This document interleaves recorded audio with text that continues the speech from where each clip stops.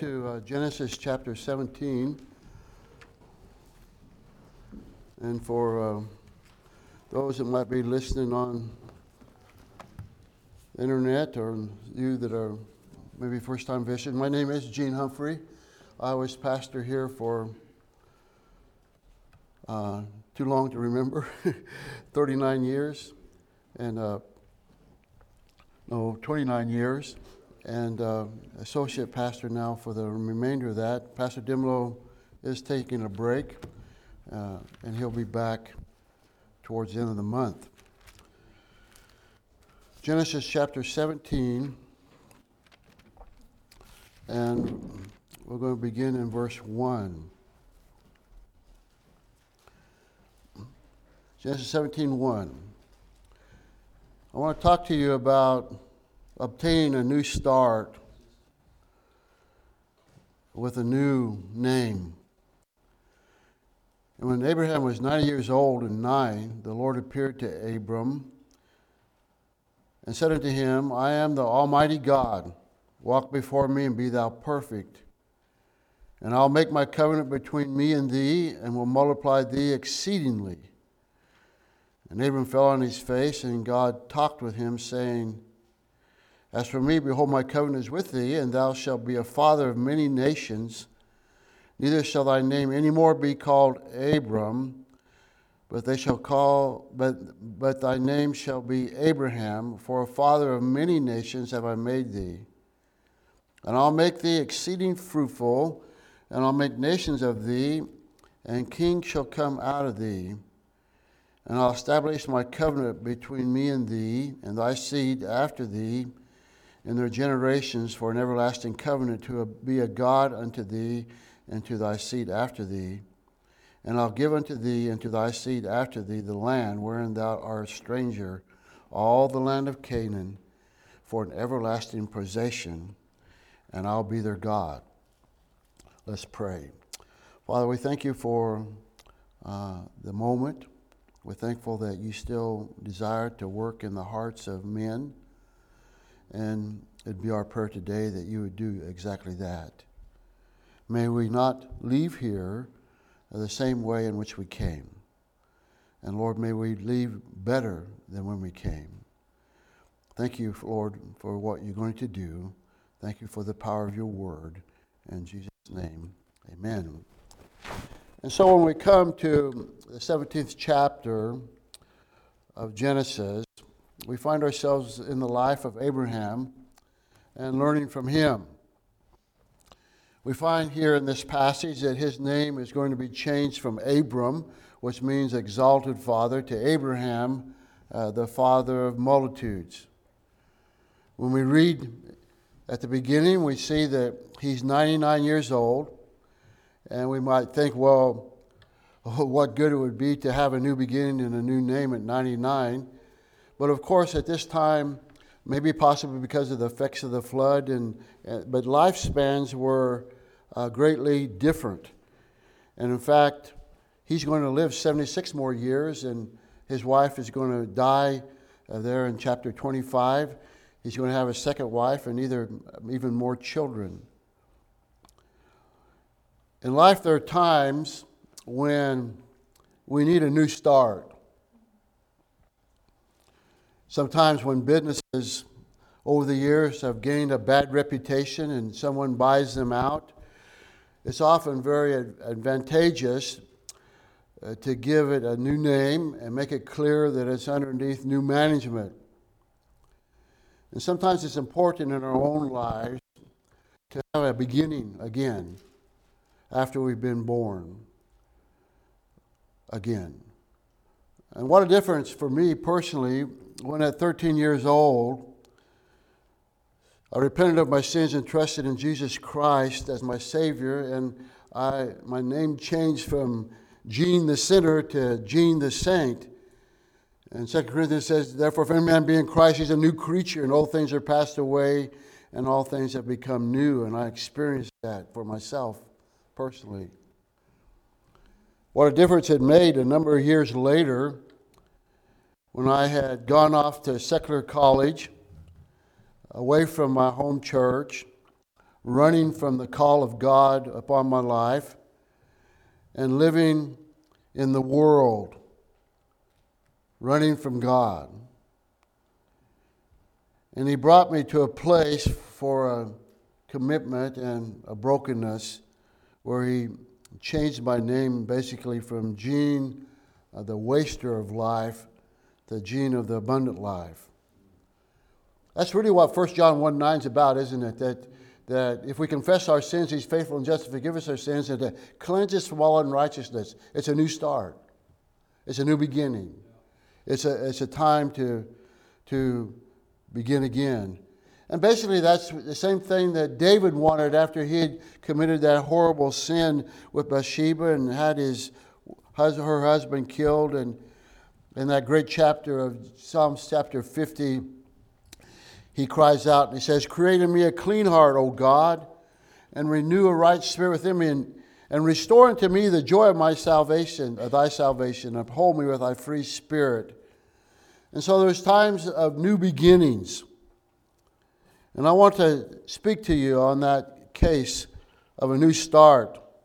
There'll be times in your life, and maybe even today, that you need to quit just living in the molly grub and living in the muck and mire that's been created, and to pull yourself up by the power of God and have a new start. I've noticed that over the years, for some, you've gradually drifted and drifted and drifted. And if you're honest, you're really a long way from where you used to be and from where you need to be. And you need a new start. Maybe today you've been disappointed over the desires of your heart not having come about. And as a result, you've ceased to live by faith. You need a new start. Maybe there's unconfessed sin in your life, and you've lost the joy of fellowship with God, and you've almost come to the place where you consider that to be the normal Christian life when it's not. You need a new start. Maybe what once started out as great hope and joy on the day that you were married has now turned into dust and ashes. You need a new start. And maybe you're here today and you're lost. You've never come to a place that you've hoarded your sins and seen your need of a Savior. You don't need a new start. You need a start. You need to be born again. And he that hath the Son hath life. And so I want us to kind of really get the setting here of what's going on in Genesis chapter 17. And way back in chapter 12 of Genesis, when Abraham was in the land of the Ur of the Chaldees, God comes to him and he tells him that he wants him to leave that land. And he tells him, "I'm going to make thee a great nation, and I'll bless them and make thy name great." And he goes on and says, "In you and through you, all the families of the earth will be blessed," which was really speaking about that through Abraham in the physical side, that Jesus Christ is going to come through Abraham, and through Jesus Christ, every nation of the world can be blessed in having the opportunity to be born again. And so Abraham leaves Ur of the Chaldees.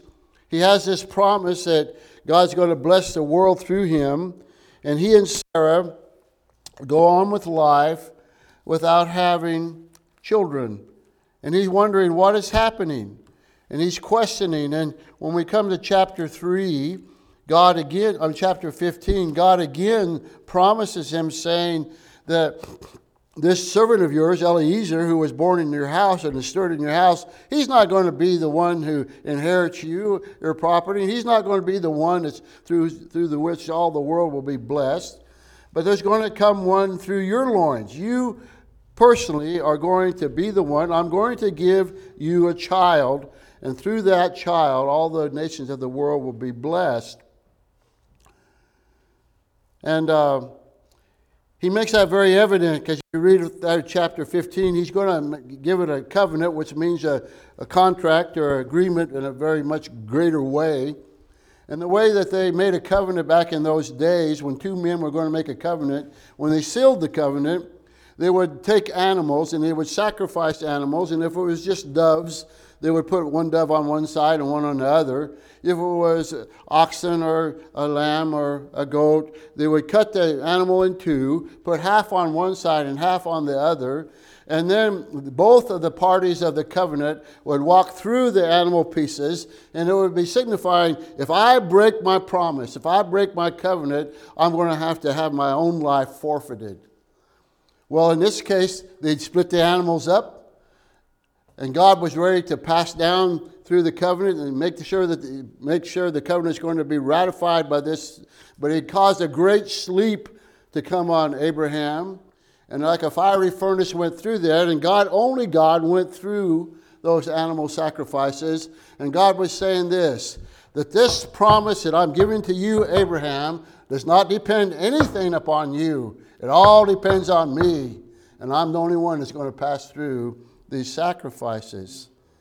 And from 75 years old to 85 years old, 12 months out of the year, every year as the cycle of the woman comes, Sarah, are you pregnant today, Sarah? No, not today, Abraham. For 10 years, no baby. And so, Abraham says, I think God needs some help here. And Sarah said, I think God needs some help. And so in chapter 16, Sarah says, why don't you take my handmaid Hagar, and you go into her, and we'll have a child by Hagar, and he'll be the heir. And so they disobeyed God. He committed adultery. That's what he did. Whether his wife approved of it or not, he committed adultery. And Ishmael is born.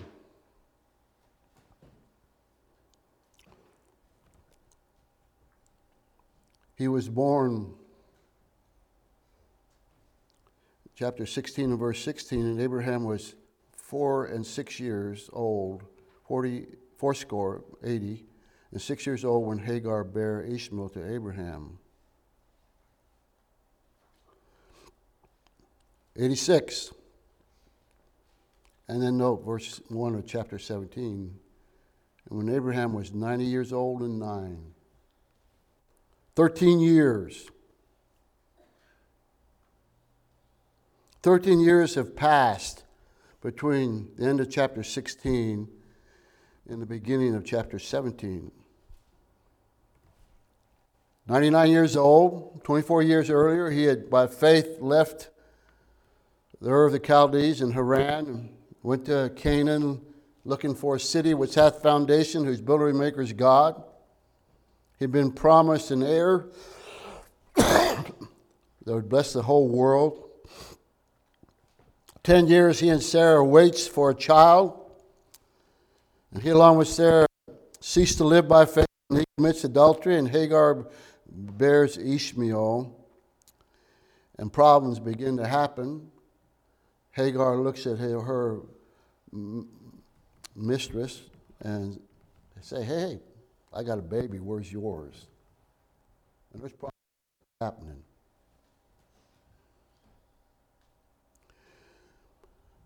But it's shocking to see here, from 86 to 99, 13 years, there's not a single word that we find recorded where God communicates with Abraham. 13 years have elapsed, and we can well suspect that these years were years of unhappiness, of unrest. 13 years without a word from God. The presence of Ishmael in the home created endless contempt and bitterness and envy and jealousy and weariness of spirit and rebellion. And 13 years were designed by God to give him some horse sense. In Eastern Oregon, where I grew up, there's a difference between common sense and horse sense. Horse sense is what's kicked into you. And common sense is just common sense. But God is going to take 13 years and he's going to kick some sense into Abraham.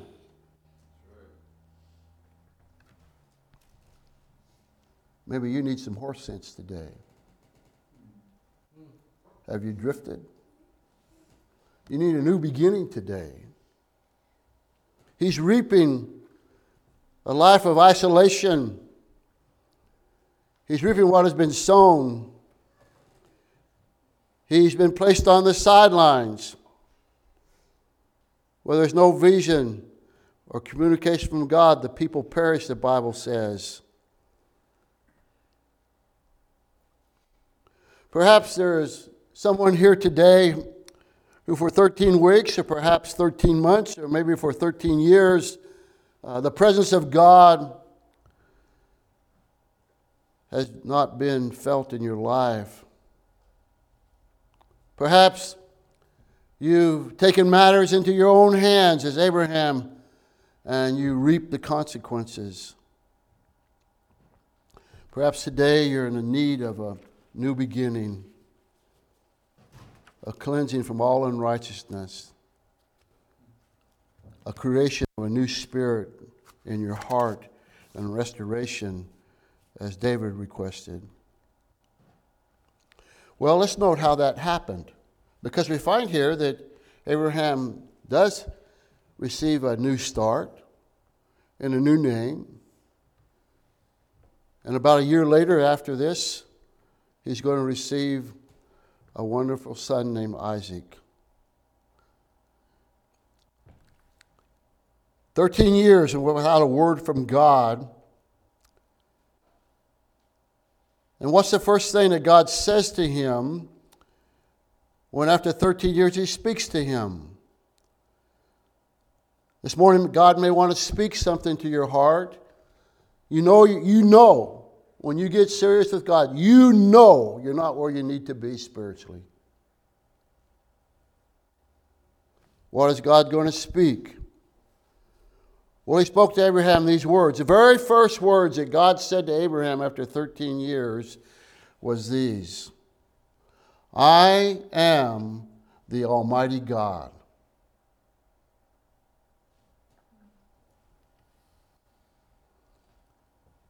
The revelation after 13 years is I am the Almighty God. This is a new name, never yet seen in the Bible. This first time it's seen. In the Hebrew, it's called El Shaddai, which essentially means that God, the God who is sufficient.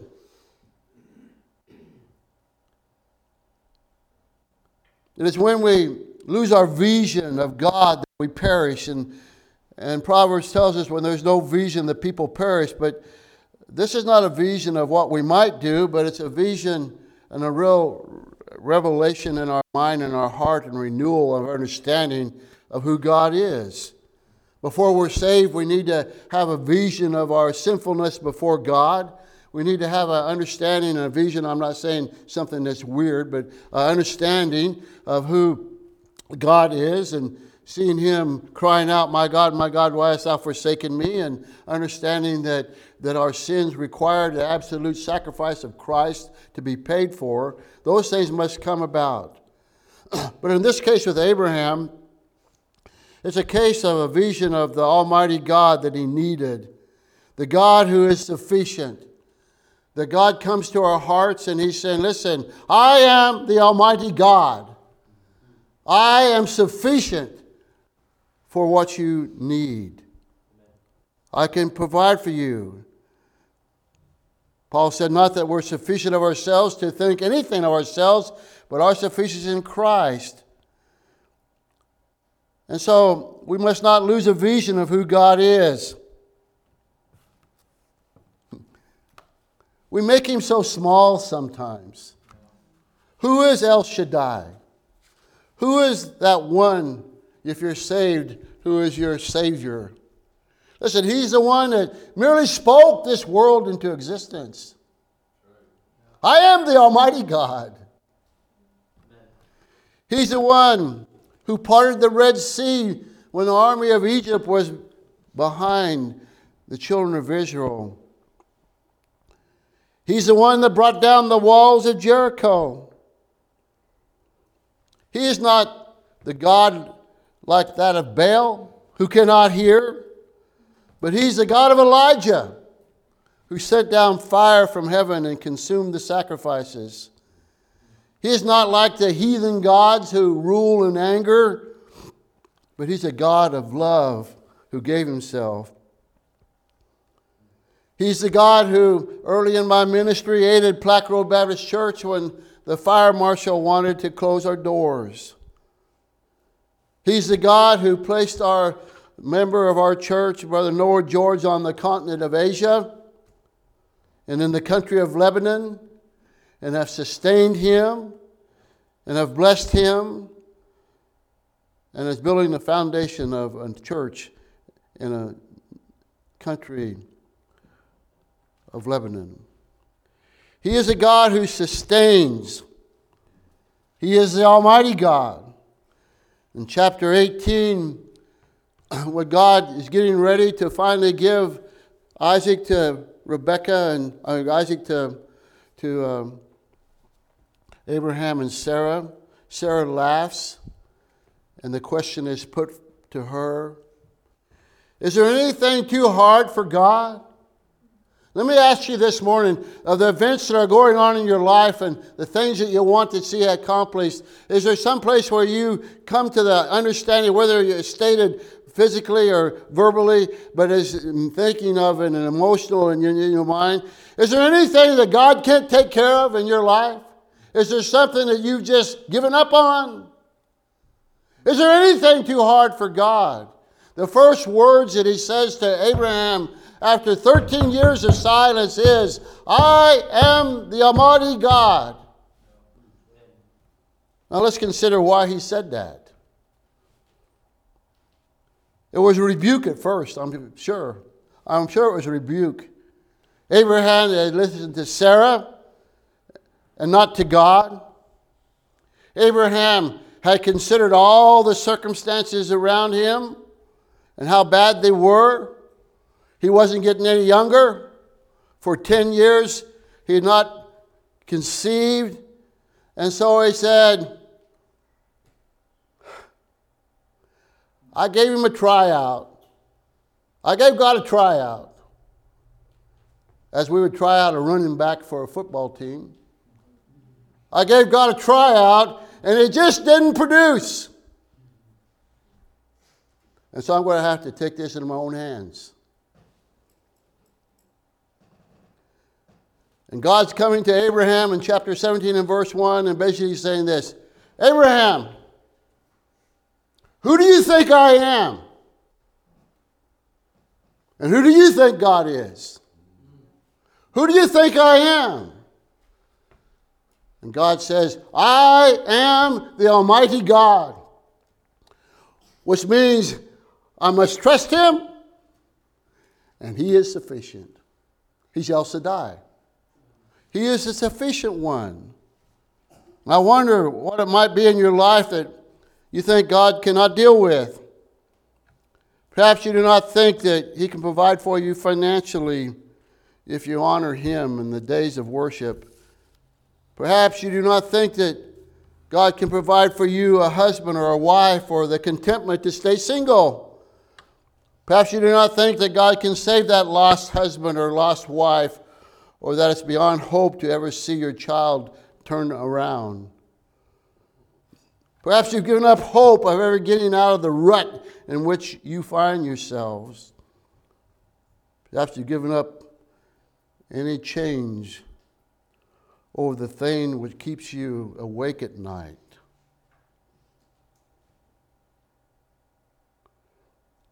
That terrorizes your soul. That leaves you on a day-by-day and week-by-week basis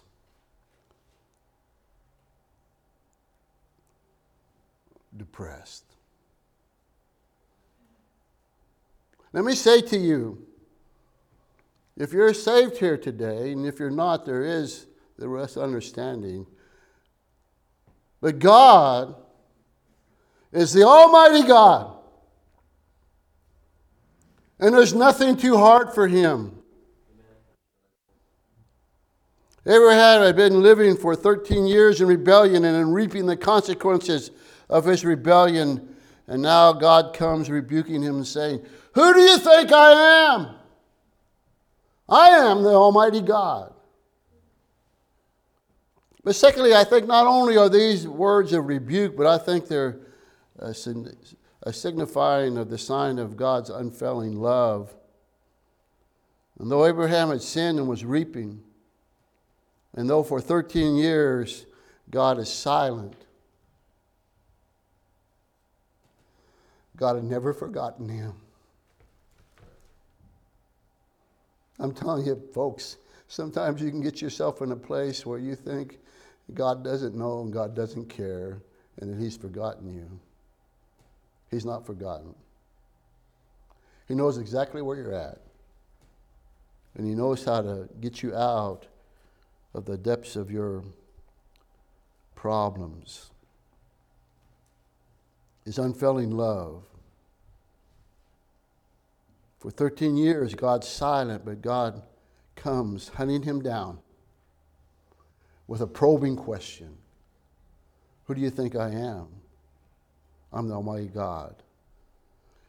Wasn't it so in the Garden of Eden when God came in the evening after they'd sinned and made themselves aprons and hid themselves, and God comes along saying, "Where art thou, Adam? Where art thou?"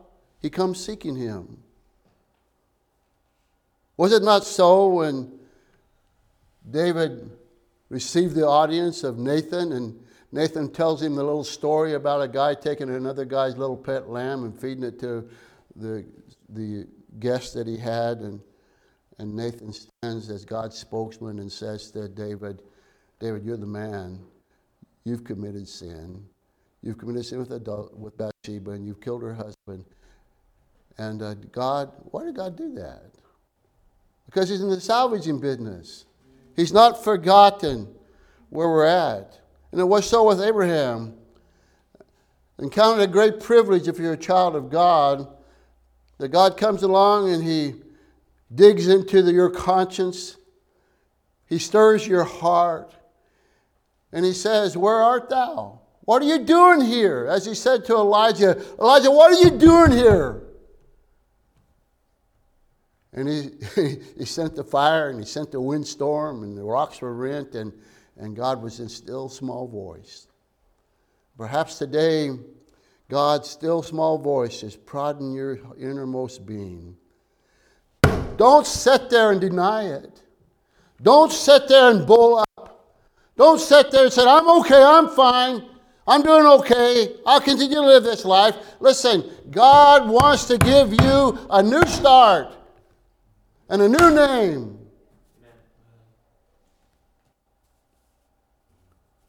May we take on the heart of Fanny Crosby, the blind lady who experienced in a service God passing through and people's hearts being touched, and she wrote these words: "Pass me not, O gentle Savior. Hear my humble cry. While on others thou art calling, do not pass me by. Savior, Savior, hear my humble cry. While on others thou art calling, do not pass me by." One of the greatest things that can happen to our lives when we're out of the will of God is for Jesus to come calling.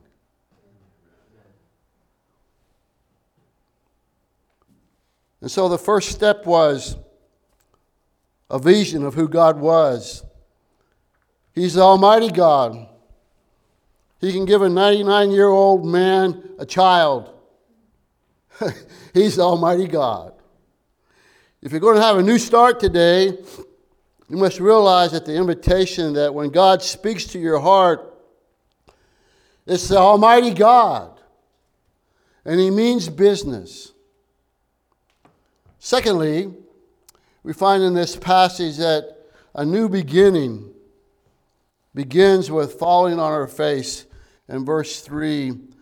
And Abraham fell on his face, and God talked with him, saying, and if you read all this, the understanding I have is that throughout all of chapter 17, Abraham remains on his face.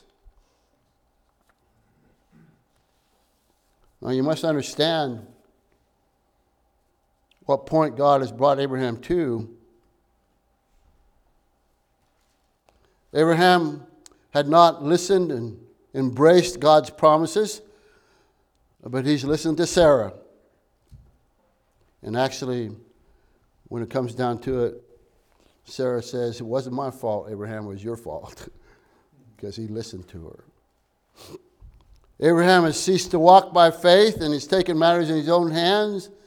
And now that God, who said he would give him a son and make him a great nation, appears to him, and he says, I'm the Almighty God.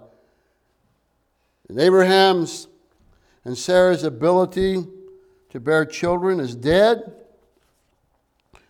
And Abraham has come to the end of himself.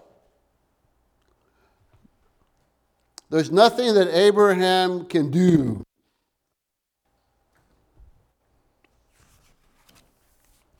And what a wonderful, helpless, hopeless state he finds himself in. How can I say a wonderful, helpless, hopeless state? How can it be wonderful? Because not until a man comes to the end of himself will God put forth his power. You're not going to get any credit for a miracle. Not till a man comes to the end of himself will God put forth his power. Not until he's exhausted all of his resources and at his wit's end does God evidence his grace. Not until our own power is dead will God exhibit his power. When Moses and the children of Israel were fleeing Egypt and they came to a place where there were a mountain range on both sides, a great number of people, possibly over 1 million in the group, and they've come to the Red Sea, and the mountains on both sides, the Red Sea in front, and the armies of Egypt behind. And Moses was at his wit's end. And he came to a helpless, wonderful position. Because now God is going to work. You see, if we're going to have a new start, you need to get out of the formula. You need to get out of the planning. You need to surrender to what God wants you to do. Listen, we can't have a new name and a new start still Mickey Mousing around with our plans. And they can't be half him and half ours. God honors surrender. And God honors obedience.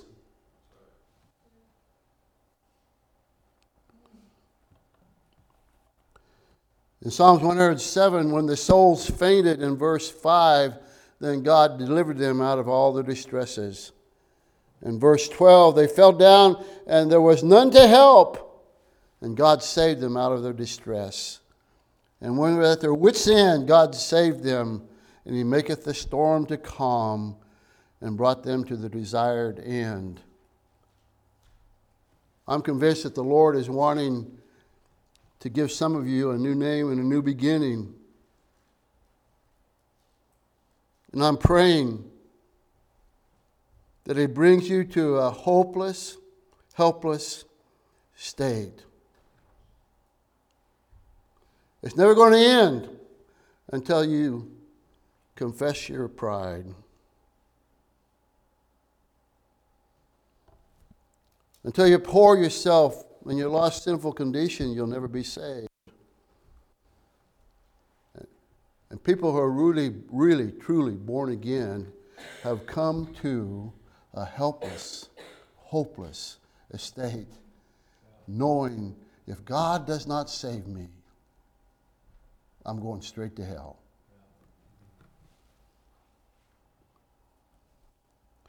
There's some of you that are saved and trying to find a purpose and meaning to life and people and places and things. Let me tell you something. People, places, and things are nice, but they'll not give you a meaning to life and a purpose to life.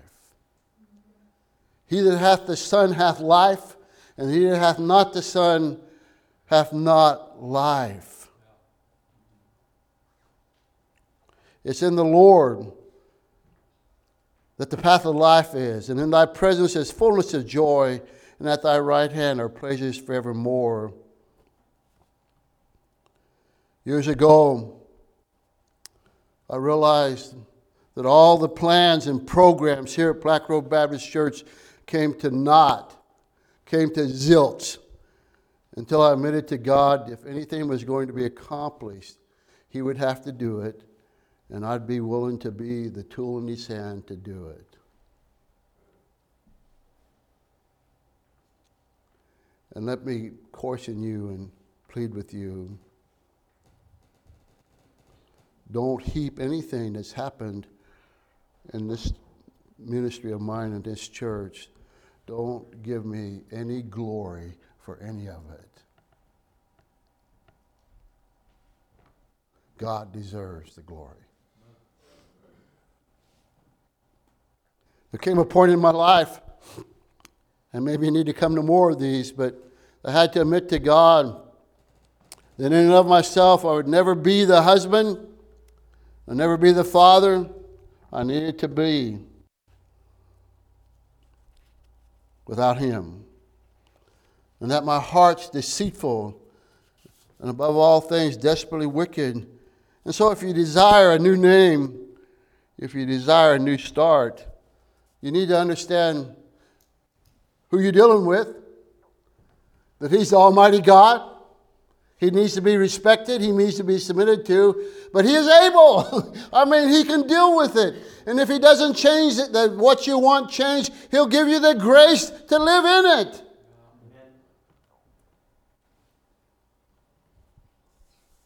But you're going to have to come to understand that you're a helpless and hopeless condition. And then, back up to verse 1 again, I see not only that he had to determine that He was Almighty God and he had to bow his face to the ground, but he also, it says here, to walk before me and be thou perfect. Walking before God, he says, walking before God implies not running ahead of God. Walking before God implies living in His presence, living with the consciousness of His eyes upon us and His hand ready to reach out and touch us. With every one of my 8 children, when they came to toddling age, and there were times when I released their hands and let them go, and they walked before me, you know. Seemed like all little Army generals like Patton, they want to be in the lead. And every little 2-year-old has a little bit of Patton in him. And they want to go before. But my hand was always long enough to reach out and put them back where they needed to be. Walk before me, he said. Understand that I see you. I'm in your presence. I can deal with you. As I say in Sunday school, when I took my little puppy dog out onto the floodplain and released her off the rope, before she was just pulling and trying to go. And when I released her off the rope, she realized that she was loose, and she would go out there just a little bit, and then she'd look back and make sure I was there, when before she was just trying to break away and run. Well, God wants us to walk before Him and to realize that He's watching us and He's not going to let us get out of line, and to walk before Him in humility, walk before Him in security, walk before Him realizing that His eye is on the sparrow and He watches over me.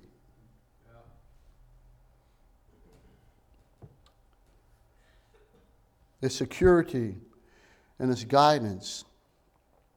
But then he says, and be thou perfect. Be thou perfect? One commentator says perfect simply means whole. Another says that perfect means mature. Some Bible margin says upright and sincere. But I stand before you here today as a spokesman for God, delivering the Word of God, and charged with that I'm to rightly divide the word of truth. I'm to cut it straight.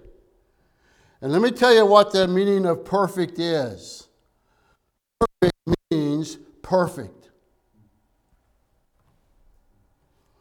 Now I know that the Bible says in 1 John, if we say we have no sin, we deceive ourselves and the truth is not in us. And that we're going to sin even after we're saved. But I also know the Bible says, for he which hath called you is holy, so be ye holy in all manner of conversation, because it is written, be ye holy, for I am holy. The word perfect is used to describe the Word of God. The law of the Lord is perfect. 44 times that word translated perfect here is without blemish. So God did really say, be thou perfect, Abraham. He certainly did say that, because what could a holy God say anything less? How could he say anything less? Does God expect you and I to strive for perfectness and to strive for holiness? He certainly does. Jesus said, be thou perfect, even as your heavenly Father is perfect. God said in Leviticus, ye shall be holy, for I am the Lord, your God, am holy. 2 Corinthians 7:1 says, having therefore these promises, dear beloved, let us cleanse ourselves from all filthiness and flesh. Having therefore these promises, dearly beloved, let us cleanse ourselves from all filthiness of the flesh and spirit, perfecting holiness in the fear of God. You know why people watch pornography? You know why Christians get drunk? You know why they swear on the job? You know why they read stuff that they shouldn't and watch stuff that they shouldn't? Because they don't fear God. Maybe the question we should ask is not, have you been viewing pornography? Are you conquering pornography? But maybe we should ask them, how is your fear of God growing? You see, we're not shooting for, I'm going to chase a rabbit here. We're not shooting for behavior modification. We're shooting for sanctification. And that can only be done by the Spirit of God and the Word of God. Perfect. There is no fear of God before their eyes. And when I get dipping myself into sin, or I begin excusing sin, and I begin to be involved in things that I shouldn't be involved in, the problem is there's no fear of God. Holiness is perfected by the fear of God. And I should fear disappointing Him. I should fear that the Lord says, if you be without chastisement, you're not mine. But if you're mine, you just can't be doing what you think you can do. I'm going to hold you accountable. And every man that hath this hope in him purify himself, even as he is pure. The Bible standard for the child of God is not, well, we'll do our best. We know that we all will sin, but we'll give it a shot. But the reality is that Christians do sin. If we say we have no sin, the truth is not in us. But that's not the standard. He said to Abraham, walk before me and be thou perfect. We must pound on this a little more today. I'm convinced that God wants to give some of you a new name as he did Abraham. He wants you to have a new start, forgetting those things which are behind. I press on to the mark for the prize of the high calling of God in Christ Jesus. He wants you to have a new beginning. You've lived by the power of the flesh and not by faith. You've reaped the consequences. Today El Shaddai comes saying, I am the Almighty God. Walk before me and be thou perfect. God can change your life. He can give you the ability to walk perfect. And don't go away from here saying that I believe in sinless perfection. That's not what I'm talking about. But I believe there is a standard. And that standard is one of holiness. If I'm going to have a new beginning, I need to get a vision that God is the Almighty God. I must come to a place of hopelessness and helplessness. And if I'm not saved, I need to abhor my sin. But I hear some of you saying that that's an impossible standard, to walk before me and be thou holy. But we're dealing with El Shaddai. I am the Almighty God. And God will enable. You can overcome sin. Romans chapter 6 says, let not sin reign in your mortal body. You see, it's a decision of the heart that I'm not going to let this happen anymore in my life. And God will enable me. Just saying I'm not going to let it happen doesn't mean it's going to be conquered. But God will enable you to conquer it. He is the Almighty God. Who do you think God is today?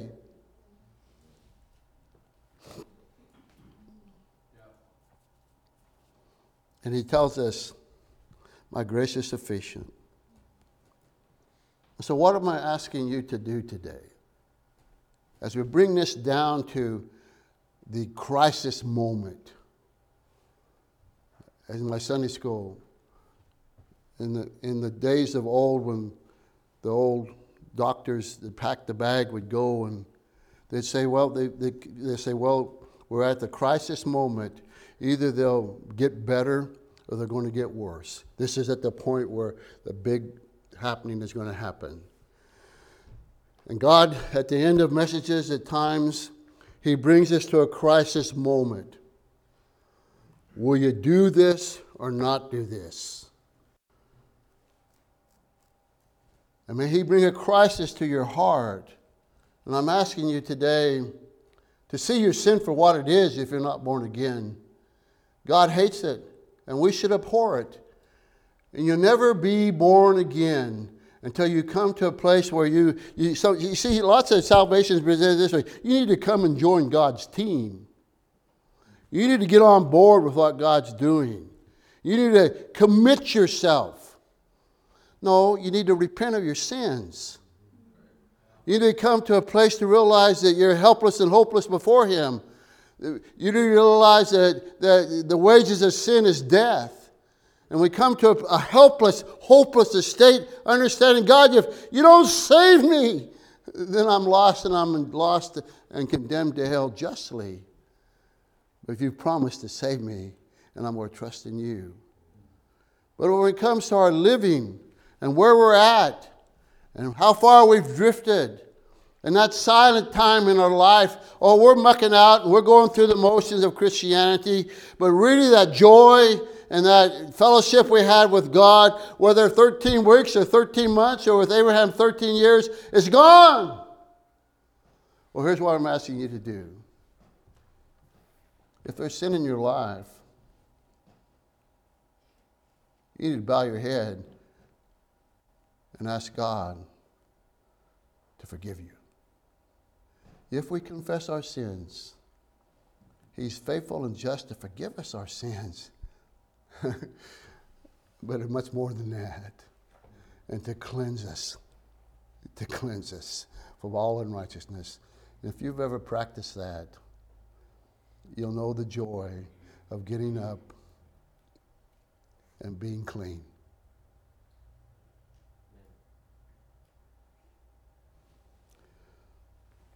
I'm asking you, who in an impossible situation, that you've made some decisions and done some things perhaps that have made a cobweb of things. There's so many tentacles to this that you can't even explain it. All you know is it's a mess. Well, congratulations. You've come to a good spot to realize that's a mess. Now, you need to look and see that He is the Almighty God. He may not turn the mess over completely in that single moment. He could. But He's going to say, listen, walk before me. Walk before me. Be thou perfect. Strive to be holy. And I'll give you a new name. And I'll bless you. And I'll fix this thing. But you got to commit yourself to do that. I can't express my heart enough this morning. And because I've had a cold and can't scream and yell like I usually do and slap the pulpit. But listen, don't sit here as we do from time to time, and I know I do, and I say, well, that's interesting. And I say, yeah, I know things aren't where they need to be. But they need to change a little bit, and they need to change, and if those guys get their act straight, then I can get my act straight. No, you need to deal with you. It begins with you. And it may be that, again, God doesn't necessarily change your situation, but He can change your heart about it. And you know what? Maybe your situation can never be changed until your heart is changed, and I know that to be true. But I'm asking you to, listen, I'm asking you to understand that this one who introduces himself as El Shaddai is the one who enabled a 99-year-old man and an 80-something-year-old woman to go into the marriage act believing that they were going to conceive, and they did. I'm asking you to trust God to change you and to change your situation. It's not about coming forward here and praying or coming forward here and making a show. It's about coming to a place where you're honest with God. Listen, don't treat God today with disrespect. Lay it out before Him. Tell Him the desires of your heart. And see what He does. But whatever He does, whether it turns out how you want it to or not, let me tell you something. He's still the Almighty God. He still has a plan. He still knows what He's doing. And He still wants you to walk before Him and be thou perfect. Listen, He can't use you if you won't. Understand that? He can't use you to change the problem unless you walk before Him and strive for holiness. Trust and obey, for there's no other way to be happy in Jesus but to trust and obey. Now listen, I put my pants on just like you guys do. I cut my food up just like you guys do. I drink water just like you guys do. I struggle just like you guys do. And I'm proud just like you are. And I want to say, Okay. I'll deal with that someday.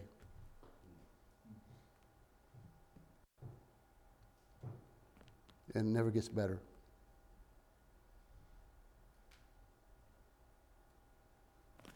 I'm pleading with you as though this was the last message I ever preach in this pulpit. Don't dishonor God who wants to bless you.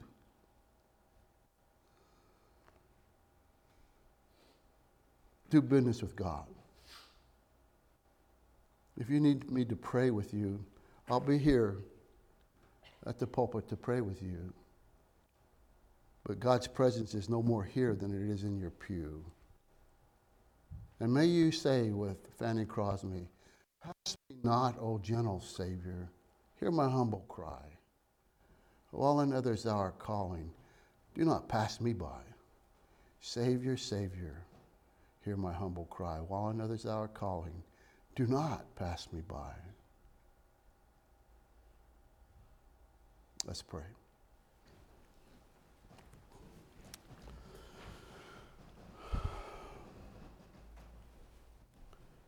Father, as I come to you